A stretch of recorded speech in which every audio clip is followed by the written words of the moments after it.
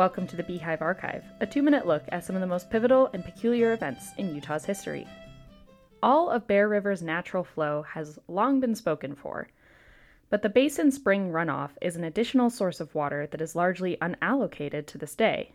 A 1930s drought generated interest in developing this water, but negotiations dragged on for decades. After all, over its short course, the Bear runs through 10 counties and 3 states. By 1958, Utah, Idaho, and Wyoming managed to ratify a Bear River Compact, but a 1962 proposal raised fresh concerns. The question was not whether to develop the runoff for storage and irrigation, but rather, who gets how much?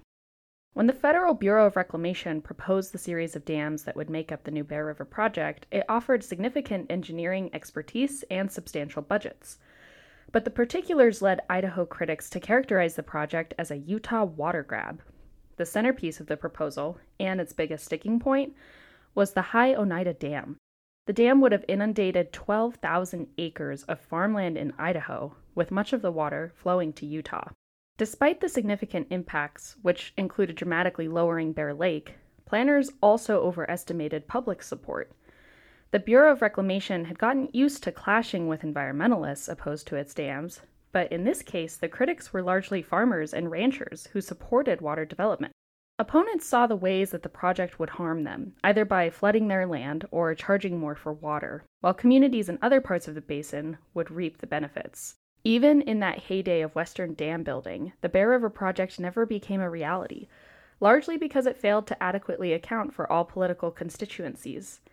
The Bureau of Reclamation admitted defeat in 1970, although the effort did lead to an updated Bear River Compact. Half a century later, the different constituencies in the Bear River Basin still haven't agreed on how to store all of its water. Utah continues to develop plans, with a new Bear River development project slated to be built in 2045. Find sources and past episodes at utahhumanities.org. For the Beehive Archive, a production of Utah Humanities, I'm Megan Weiss.